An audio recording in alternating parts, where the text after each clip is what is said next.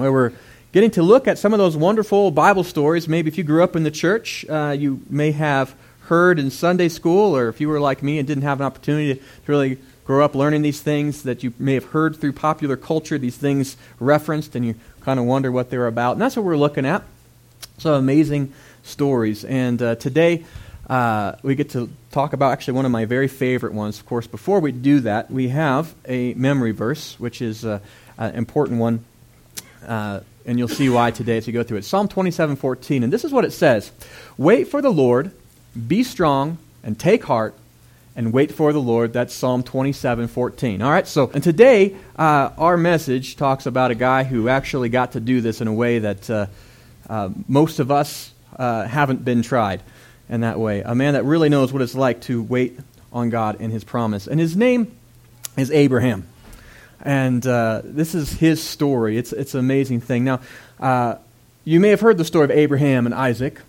And I think when you study this, so you go through it, it brings up, it's such a practical thing about how Abraham dealt with the mystery of God in his life. I mean, has God ever not made sense in your life?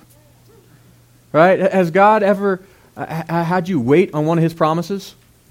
You know it's true, and yet it hasn't been realized yet? Have you ever wondered if you can trust God? Really, in those moments of trial and those moments of silence, as you are waiting on God, wondering, can I really trust Him? Has God ever put your faith to the test? Have you ever felt weak or wondering, am I going to make it through this? See, Abraham understood this. This is his story. This is a real story of a real man who struggled with real things and how he overcame them with faith.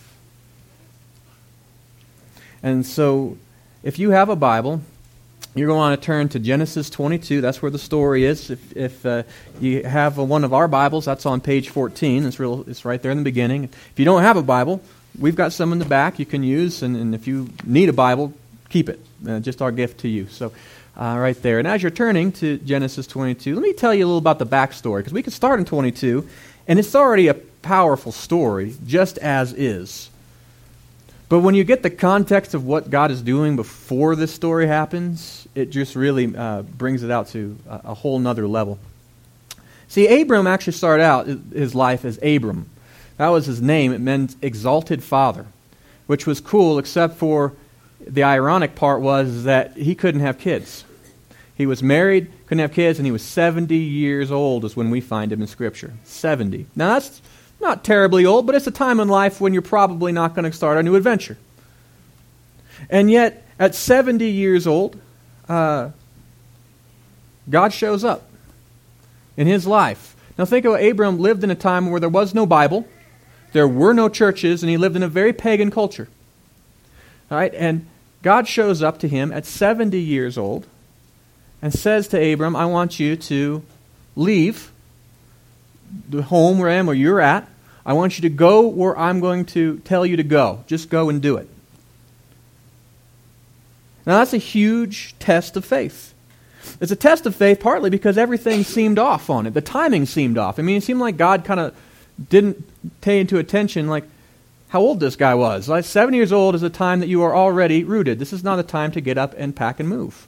It's easy to tell a 20-year-old, hey, move somewhere else. But to tell a 70-year-old who's already rooted, the timing seemed to be off. The promise seemed off. I mean, why go somewhere else to be established? By the time you're 70, he was already wealthy. He already had family. He already had, people around him. He was already set. His community already knew him. He was comfortable. This was the time in his life where he was to be established, not to go and to become established. And the person seemed off. I mean, why would God call a man who couldn't have kids to go to a place to take land to give to his inheritance, his kids, when he didn't have any? It seemed like God picked the wrong man at the wrong time for the wrong job. But the promise was still good. God said to Abram, He said, you're going to be great, and you're going to be blessed, and you're going to be a blessing if you do this. Now, I don't know what sparked that kind of faith in Abram that he was willing to say, okay, I'm going to sell stuff, I'm going to move, I'm going to pack up and move, I'm going to go, I'm going to have I'm going to trust God in this. But he did. And Abram passes the test, and he packs up his family, and they move. And when they get to the promised land, and they get to the area where God leads them to, God meets them there and says, all right, do you see all this land? I'm going to give all this land to your offspring. Now that's a twofold promise. One, he's going to have land. The other one, he's going to have kids to give it to. That's a pretty powerful thing. And so Abram's there, and he's in the land, and he's waiting for God, his name, Exalted Father, and God shows up, and he does this, and I don't know if there's a time in your life where you've ever heard God tell you to do something. Maybe it's been a compulsion of the Spirit or something like that, and then you act in faith, and then God meets you right then, and it's real exciting. You ever had that time? Well, Abram had that, and then 10 years pass, and nothing.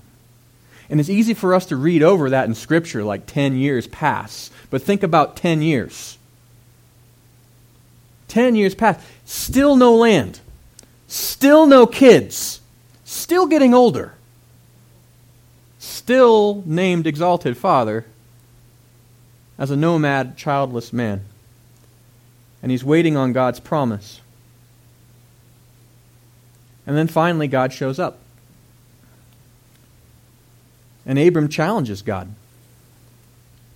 And he's like, God, where is your promise? Right? I moved here under the assumption that you're going to keep your word, that we're going to have land and I'm going to have kids. Well, neither yet. And so God does something important for Abram for him to understand that God's serious on this. So, we sign contracts in our culture, right? You go down, you get a cell phone or something, you sign a contract, you get TV service or something, or internet, you sign a contract. I'm going to do something, and what makes it official is that you click that I read this and I agree to this thing, and now I'm bound to it, right? Or if you're like really serious, you get a lawyer and you sit down and you write your actual signature on something, and that's a binding thing, and it's you don't just lightly enter into those things. Well, back then they didn't have paper like we have, and they signed contracts a little different. But I think it was actually a little more. It probably meant a little bit more how they did this is they would take an animal and they would cut it right down the middle, cut it right in half, and then they would take another animal, cut it in half, and then the people that were going to make the covenant, they would hold hands and they would walk down through the animals, half and half on either side. And the idea is this: if you break this covenant that we're making, you're going to be like that animal. We're in this, right? That leaves a mark on you, probably.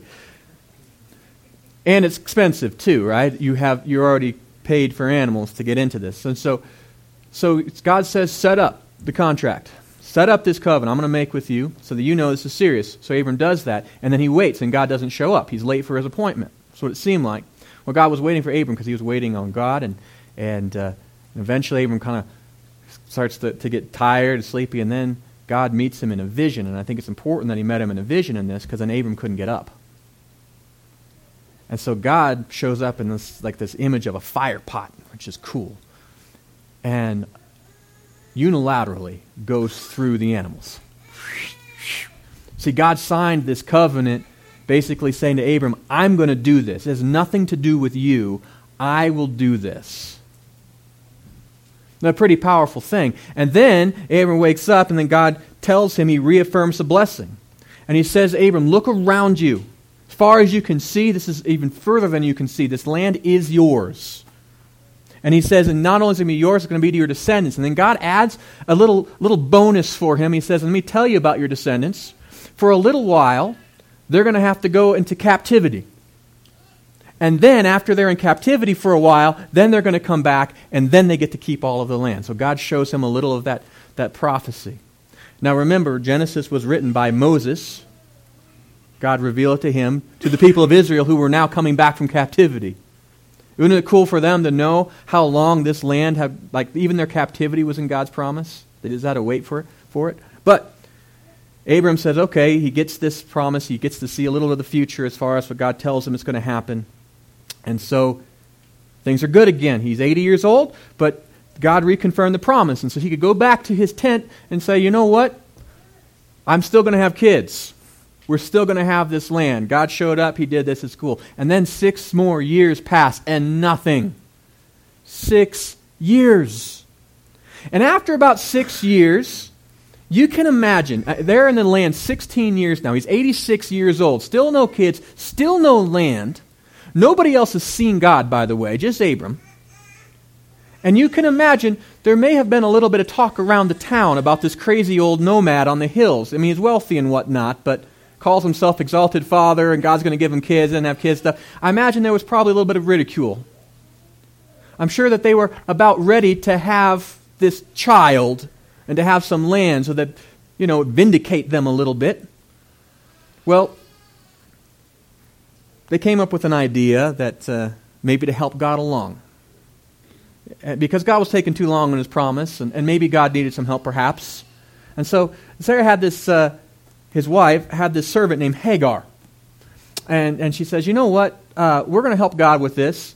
Maybe it's just your kid, not my kid, that we're supposed to have. So I'll tell you what, Hagar, you can have a kid with Hagar, and then you'll have this child that God's promised, right? And so Abram's like, well, that sounds good.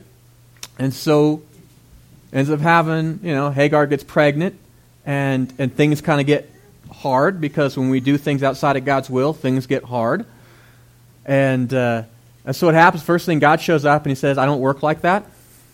Like, this is not the promised child. You're still to love him, take care of him, but this is not the promised child.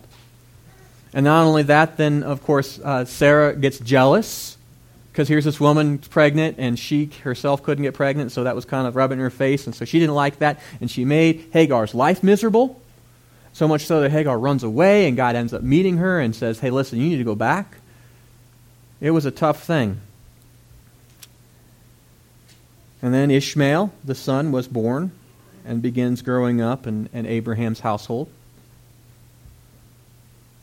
And then another 12 years pass. Think about that. That's a while. And then God shows up again. You have Ishmael's like 12 years old. It's been a really long time since he's seen God. 12 years. Since they did something faithless. And God shows up. And he says, listen, I'm going to confirm this covenant with you. And this is how I'm going to do it. The first thing he does is he changes his name. He says, your name was Abram, which means exalted father. I'm changing your name to Abraham, which means father of many. Think about the level of faith it took for Abraham to accept that name. Because he had to go back to his home and say, God changed my name. Oh, what do you change your name to? Father of many? And the people would be like, ha! Right? Crazy old coot. You're an old dude now. You're like in your 90s, like in your upper 90s. And God brought you here how many years ago, and you still don't have kids, and you still don't have land? Okay, we'll call you father of many. A little sarcasm, perhaps? How would you like to go tell your wife this after she's moved everything all these years? Like, well, God came and gave me a new name. Or when he goes down to the local feed store, and they say, hey, Abram, and you're like, no, call me father of many. It seems almost cruel, but it wasn't. God was confirming, I'm going to do this, and you're going to have lots of kids. And Abram had to accept that by faith, because up to this point, he hadn't even seen one miracle. Not one. He just trusted God was going to keep his promise. So Abraham accepts the name. Abram becomes Abraham. And then God says, here's another test of faith. God says, and this is how I'm going to seal this thing with you, is through circumcision. That also takes a lot of faith. Right? You don't just enter into this haphazardly, like, okay, God. And not only it was for him, it was for all the people in his household. Here's a man who has received zero of the promises that God told him he was going to have, moves everybody out there, and now his faith doesn't just affect him. He's got to tell every guy in his household, you need to be circumcised. I'm sure that was a fun conversation. You think perhaps maybe a little skepticism? Well, they do, and God says, I'm going to confirm this. And he does, and he's 99 years old. And he's circumcised, and his family's circumcised, and he has no child, and he has no land. And later that year, God shows up again, but not really directly to visit Abraham. He was on his way over to visit Sodom, because remember we talked about last week how sometimes God shows up when he's going to make a major judgment. Not that God isn't aware of what's happening, but he wants us to know that he knows what's going on. And God is on his way to visit Sodom and Gomorrah before he brings the judgment. And he stops over for lunch at Abraham's house. Abraham recognizes who it is, makes a nice meal for him, all this. They're sitting down, they're having a meal, and God confirms the covenant again. And this time he confirms it with a date. And during this meal he says, you know what, surely this time next year I'm going to come back and your wife will be pregnant. And Sarah, I mean, the tent walls are notoriously thin, right? You notice that? And if God is having lunch with your husband just outside, I imagine you're probably listening. Right? And she was listening, and when she heard this, she laughed to herself, like, now, after all this, I'm so old, yeah, fat chance. I don't think I'm going to be pregnant next year, right? Kind of like, And God calls her out on it. And he says, you laughed. And she says, I didn't. He said, you did. And then, a year later, we have a boy. Isaac is born. A child of promise. Miraculously, this 100-year-old man and this 100-year-old woman have a son. And they name him Laughter, which is awesome. And not because she laughed when God said she was going to get pregnant, because God turned her tears into joy. That's how God works. Got to wait on the Lord. Got to be strong and take heart and wait on the Lord, and he came through. And it was amazing. After 30 years, think about 30 years ago. We were in the 80s, right? We were listening to like really crazy music and had perms and stuff. Can you imagine if God told you to move somewhere in the 80s, you move there and nothing happens till now? Think about that. That is a long time to wait on God. And finally you have this child and he's born. And I guarantee this son was raised up knowing he's a child of promise. I mean, wouldn't you tell him that? Tell him the miraculous story when everyone asks, how come your parents are so old? Well, let me tell you. Do you think that Abraham would talk to his son about God and how you can trust him and how, it took a long time, but he kept his word? That's an amazing thing. And so you see Isaac growing up in this household of faith. And that's really where we begin the story. And so we begin in chapter 22.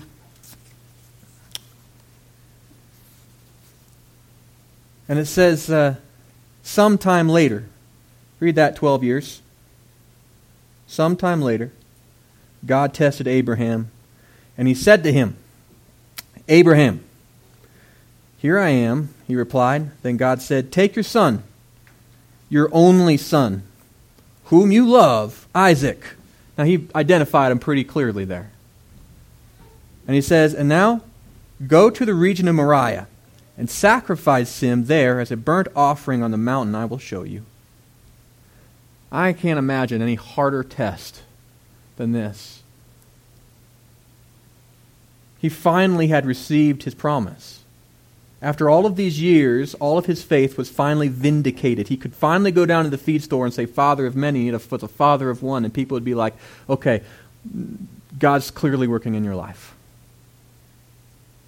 Right? He waited 30 years for this son. All of his hopes, right? He doesn't own the land yet, but he knows that someday that his descendants will. All of his hopes, everything he left home for 30 years before that, everything, why they were circumcised, all of this, everything rests on this boy. And God says, go and sacrifice him. Don't just sacrifice him, burnt offering. Which means you have a burnt offering, nothing's left. You know how hard that would be. It's not just his son. This is everything. And what does he do? I think one of the most challenging passages in Scripture is verse 3 after that. It says, early the next morning, Abraham got up and loaded his donkey. Early the next morning. See, faithfulness doesn't delay. God said to do it, and Abraham got up the next morning and did it. I don't know about you, but in my life, typically when God asks me something hard, there's usually a little delay time where I'm going to argue my case. Be like, are you sure you mean that? You don't mean that. How about this? Abraham early the next morning, he gets on his donkey. He took with him his servants and his son Isaac, and then said when he had cut enough wood for the burnt offering, he set out for the place God told him about. Right away, he does the work, he goes out. He's going to trust God on this. And it says then in verse 4, get this, on the third day, Abraham looked up and saw the place in the distance. 3-day ride. This was not going to be fast. This is not a pull the Band-Aid off kind of sacrifice. This is 3 days sitting with his son, with the wood and the flame in hand, going out to a spot, knowing what he has to do. 3 days to think on that and have it sit on him. 3 days for everyone else to wonder, where is the sacrifice? 3 days he travels. Verse 5 says to his servants, stay here with the donkey while I and the boy go over there. We will worship, and then we will come back to you. Talk about faith. Find out in Hebrews that Abraham's faith was so strong that he believed that even if God had him sacrifice his son, God would somehow resurrect his son because God had to keep his promise. That's an amazing thing. Now, verses 6 to 7, it says, Abraham took the wood for the burnt offering, and he placed it on his son Isaac. Makes his son carry the very wood that he was going to be burned on. And he himself carried the fire and the knife. And the two of them went up together. And Isaac spoke to his father and said, Father? Yes, my son, Abraham replied. He says, the fire and the wood are here, but where is the lamb for the burnt offering? See, Isaac was no fool. Although Abraham was old. We'll give him that. He's 112, so maybe his dad was slipping a little bit, right? Have you ever, you forgot your car keys once in a while? It was like, Dad, we got the wood, we got the knife, something's missing. In a nice, kind way. But he knew that something was missing. He's bringing it to his dad's attention. And look what his dad says. Abraham said, God himself will provide the lamb for the burnt offering, my son. And the two of them went on. Was he lying? No. I think Abraham absolutely believed that. God was going to somehow provide. How? He had no idea. Now, he was hoping God would provide somebody other than Isaac. And so he delays as long as he can, but finally he gets to the spot and there's no more delaying. He says when they reached the place that God told him about, Abraham built an altar there and arranged the wood on it. The whole time, like, God, where's the offering? Surely you're not going to have me sacrifice my son. Surely not. But it gets to a point and there's no offering. He's gone up past the 11th hour. And so what does it do? Verse 10, he bound his son Isaac and laid him on the altar on top of the wood, and he reached out his hand and he took the knife to slay his son. At that moment, Isaac was already dead to his dad. At that point, Abraham had already sacrificed his son in his heart. How many of you get to that point? That was an exercise of extreme faith. He had said, okay, God, I'm going to trust you. It doesn't make any sense, but I'm going to trust you even in this. And if you have to resurrect him, you're going to have to do that, but I'm going to trust you. Even in this, I will withhold nothing from God. I want you to think of this too. Isaac also had a test of faith. Remember, he's 12 and his dad is 112. Don't tell me this 12-year-old was somehow overpowered by his 112-year-old dad. He grew up in a household, a place where he knew he was the child of promise, a place where he knew that he heard the stories, even his very life, his birth was miraculous. Isaac was bound and laid himself down. This is a huge test of faith. He had it all on the line. Either God was going to come through or God was not going to come through. But he laid himself down. And I don't think we as humans see a better picture of what it means for faith. In fact, how many times in Scripture does it say that we must die to ourselves so we can live in Christ? That we have to pick up our cross daily, right? How much does it mean that by faith that we live, we say, God, it's not about me, it's about you, and I'm going to trust you with all things. And Abraham's there, knife in hand, ready to slay his son. And then it says in verse 11, but the Lord cried out to him from heaven, Abraham, Abraham, it said. And here I am, he replied. He says, don't lay a hand on the boy. Do not do anything to him, for now I know that you fear God, and because you have not withheld from me your son, your only son." And Abraham looked up, and there in the thicket he saw a ram caught by its horns. He went over and he took the ram, and he sacrificed it as a burnt offering instead of his son. And so Abraham called the place, "The Lord will provide." And to this day it said, "On the mountain of the Lord it will be provided." That's the happy part of the story, right? That's the part when God comes through. But he had to pass the test. Both Abraham and Isaac had a death to that day. They recognized that they put God above all things, and that God meant him today. And with passing the test, right, that test of faith in God, I'm going to trust you beyond what I can understand. I'm going to trust that you're going to be able to keep your word, even as it makes sense to me. And they passed the test because they did it. Then we get to the part that's awesome, and we get to the blessing. And that's verses 15 and 18. It says this. It says, "The angel of the Lord called out to Abraham from heaven a second time and said, I swear by myself, declares the Lord." So who's the angel? The Lord. And it says, "I swear by myself, because you have done this and have not withheld your son, your only son, I will surely bless you and make your descendants as numerous as the stars in the sky and the sand of the seashore. Your descendants will take possession of the cities of their enemies, and through your offspring all nations on earth will be blessed, because you obeyed me." There is a blessing to this. Abraham was blessed with a legacy. A huge legacy. Not only are you going to have lots of kids, but your kids are going to be successful. Not only be successful, but they're going to be a blessing to lots of other people. The world's going to be a better place because of what you have done. Isaac was blessed. Not only get to live, do you think that left a mark in his life? Right? Look at the faith of Isaac. He almost died at God's hand. He was a child of the promise. He almost died, laid down his life for this, and he sees God come through. Now, we don't read much about Isaac's life. That's the best kind of blessing. He didn't have anything interesting happen. All we read about Isaac, he had this, and then later he gets married, and then later he blesses his kids when he's kind of blind and has that little fiasco happen at the very end. That's all we get. He lived a good life. He had a pretty wife. He has a nice tent. He's got, comfortable, peaceful life.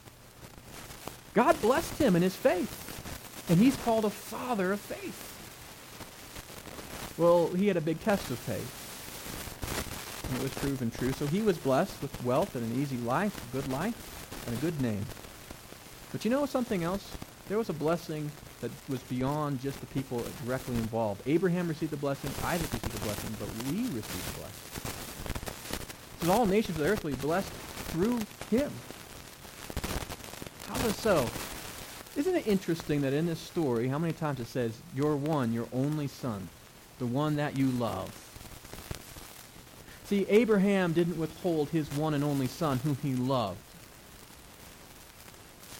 God chose then not to withhold his only son whom he loved. So Jesus came was that person through Abraham's descendants, his lineage became the Messiah, God the Son. And it says that God so loved the world that he gave his only begotten Son, that whoever would believe in him would not perish but have everlasting life. That's the picture. The world has been blessed because of Isaac. He laid himself down. And so the Son of God laid himself down for you and me. And we have been blessed. There is forgiveness of sins. There is hope that we have for eternity because of Christ. We have been blessed. The world is blessed. In fact, every nation in the world has Christians in it now. The gospel is everywhere. Because Abraham trusted. Isn't that amazing? Well, what are our takeaways from this amazing story?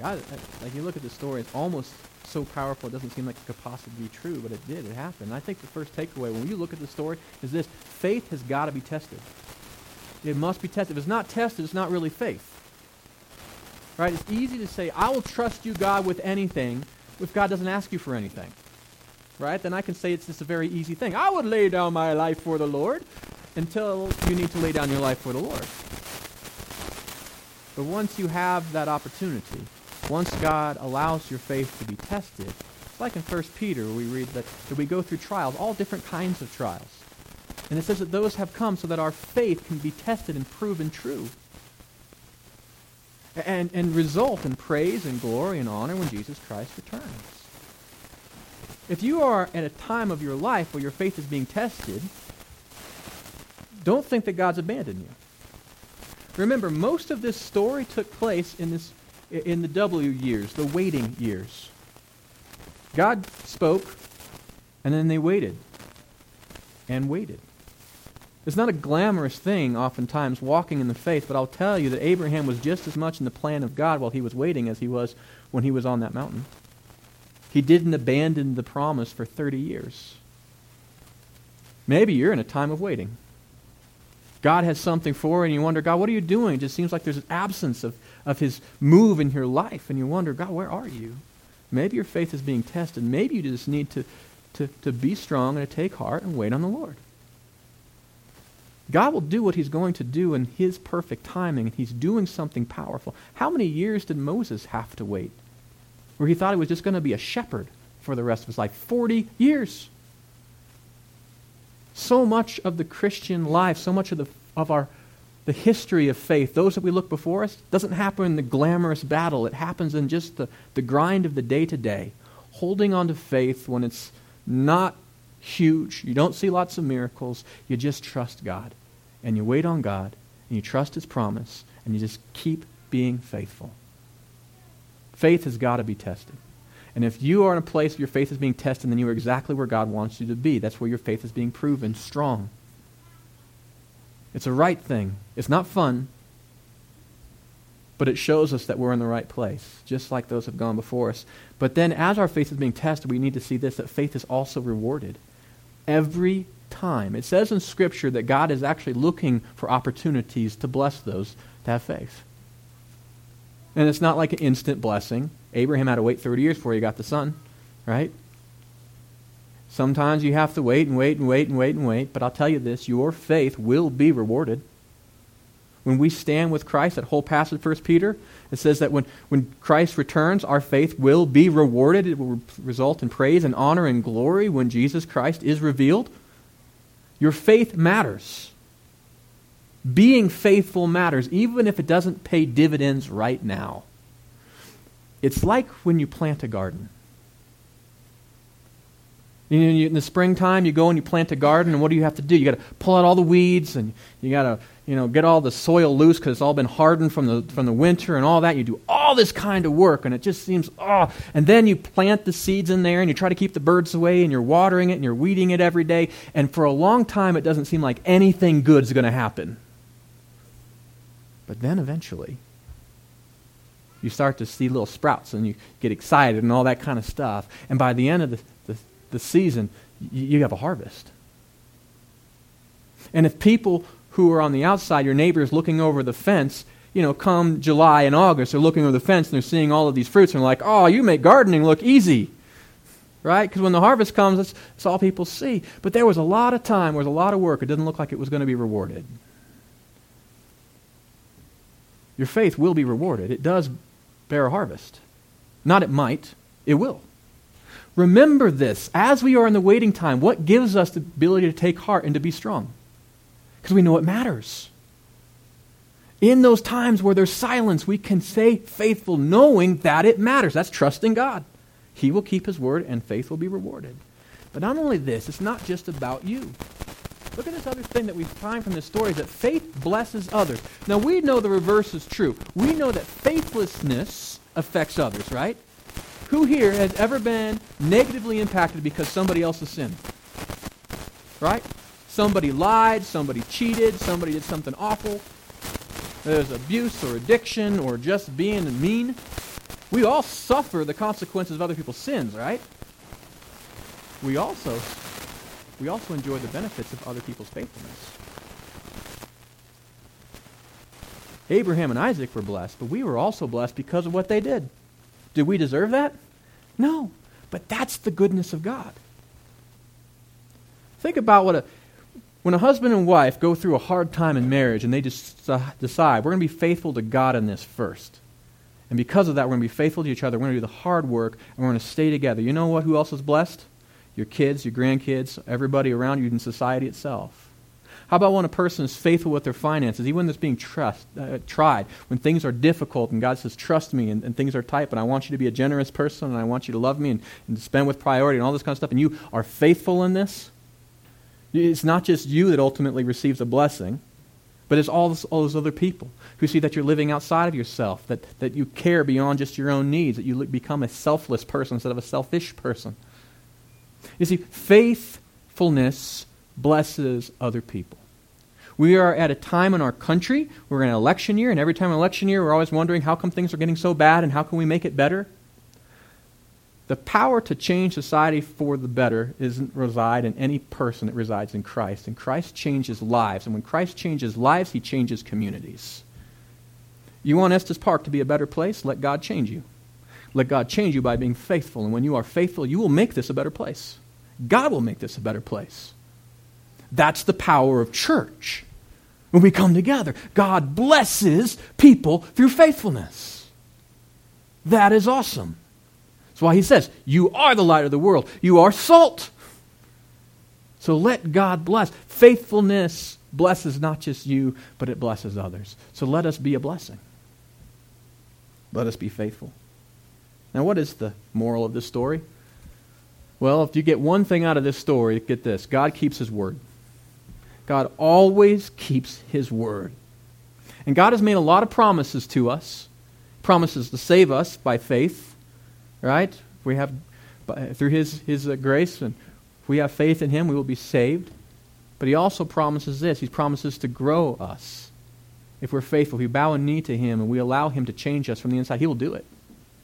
He promises to care for us. He promises never to leave us or forsake us. Even in those quiet times, he is there. God has given us a lot of powerful promises. God has promised he's going to come back. God keeps his word. I don't know about you, but I know there are times in my life where I've doubted God's ability to keep his word because it just didn't make any sense by my circumstances how God could allow the things that happen in my life that happen and him still to be good and to keep his word. But I'll tell you what, God keeps his word. And so we trust God until we see it fulfilled. God keeps his word. Let that stick with you. Now, how do you apply that to your life? Well, fortunately for you, I've been thinking about it, and I have some suggestions. So on that back of that connection card, if you get that, you just want to pull that out. On the back side, here's some things that you can do to help us begin trusting God in his word. And you'll notice that first one says, this week I commit to. The first thing I'm going to challenge you to do, maybe, is to memorize Psalm 27:14. To wait on the Lord, to be strong and take heart and wait on the Lord. Why? Because most of the Christian life, most of the faith-filled life is in the quiet time of waiting. We spend the great majority of our existence in the desert. We just do. This is a passage that helps you get through those times. When it seems like God is silent, when it seems like nothing's happening, when it seems like your prayers aren't being answered the way that you feel like they should be or as quickly or whatever, remember this. Let it be tattooed to your very spirit. Wait on the Lord. Be strong, take heart, and wait on the Lord. No, this was written by people that waited on the Lord. They were strong, they took heart, and they waited on the Lord, and look what God did. Maybe you need this passage. I don't know, maybe right now you're in a time in your life where it's really fun and God's really meeting you. Great. Memorize this because you're going to go to the desert at some point. Or maybe you're in the desert now. This will remind you you're not alone. This is not strange what is happening to you. God is with you. He is always with you and he is working.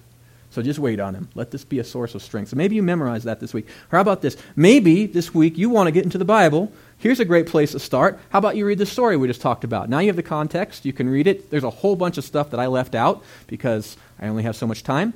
Read it. It's a powerful story. It's a real story of real faith being exercised in the real world. So read it.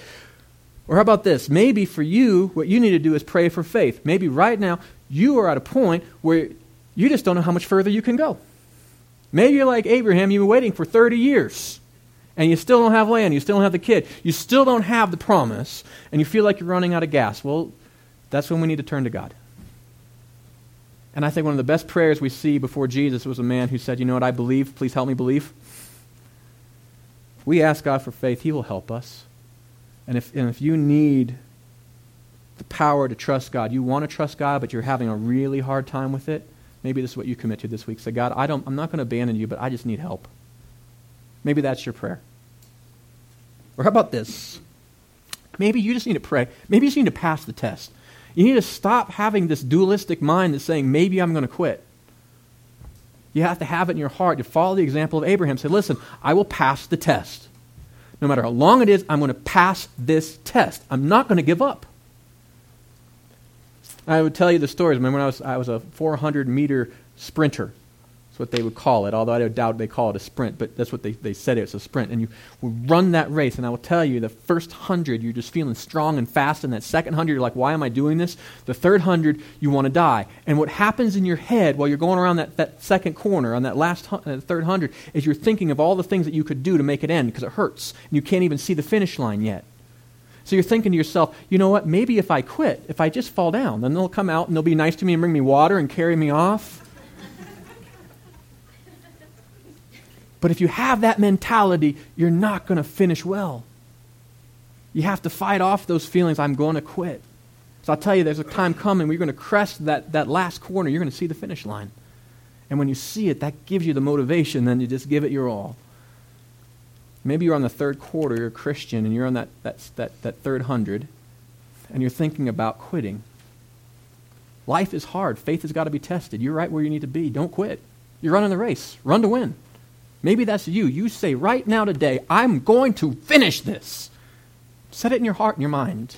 Make that your commitment. Let me know what your commitment is, because I'll be praying for you this week. I do. I love to do that. Support you. If there's anything I can do, let me know.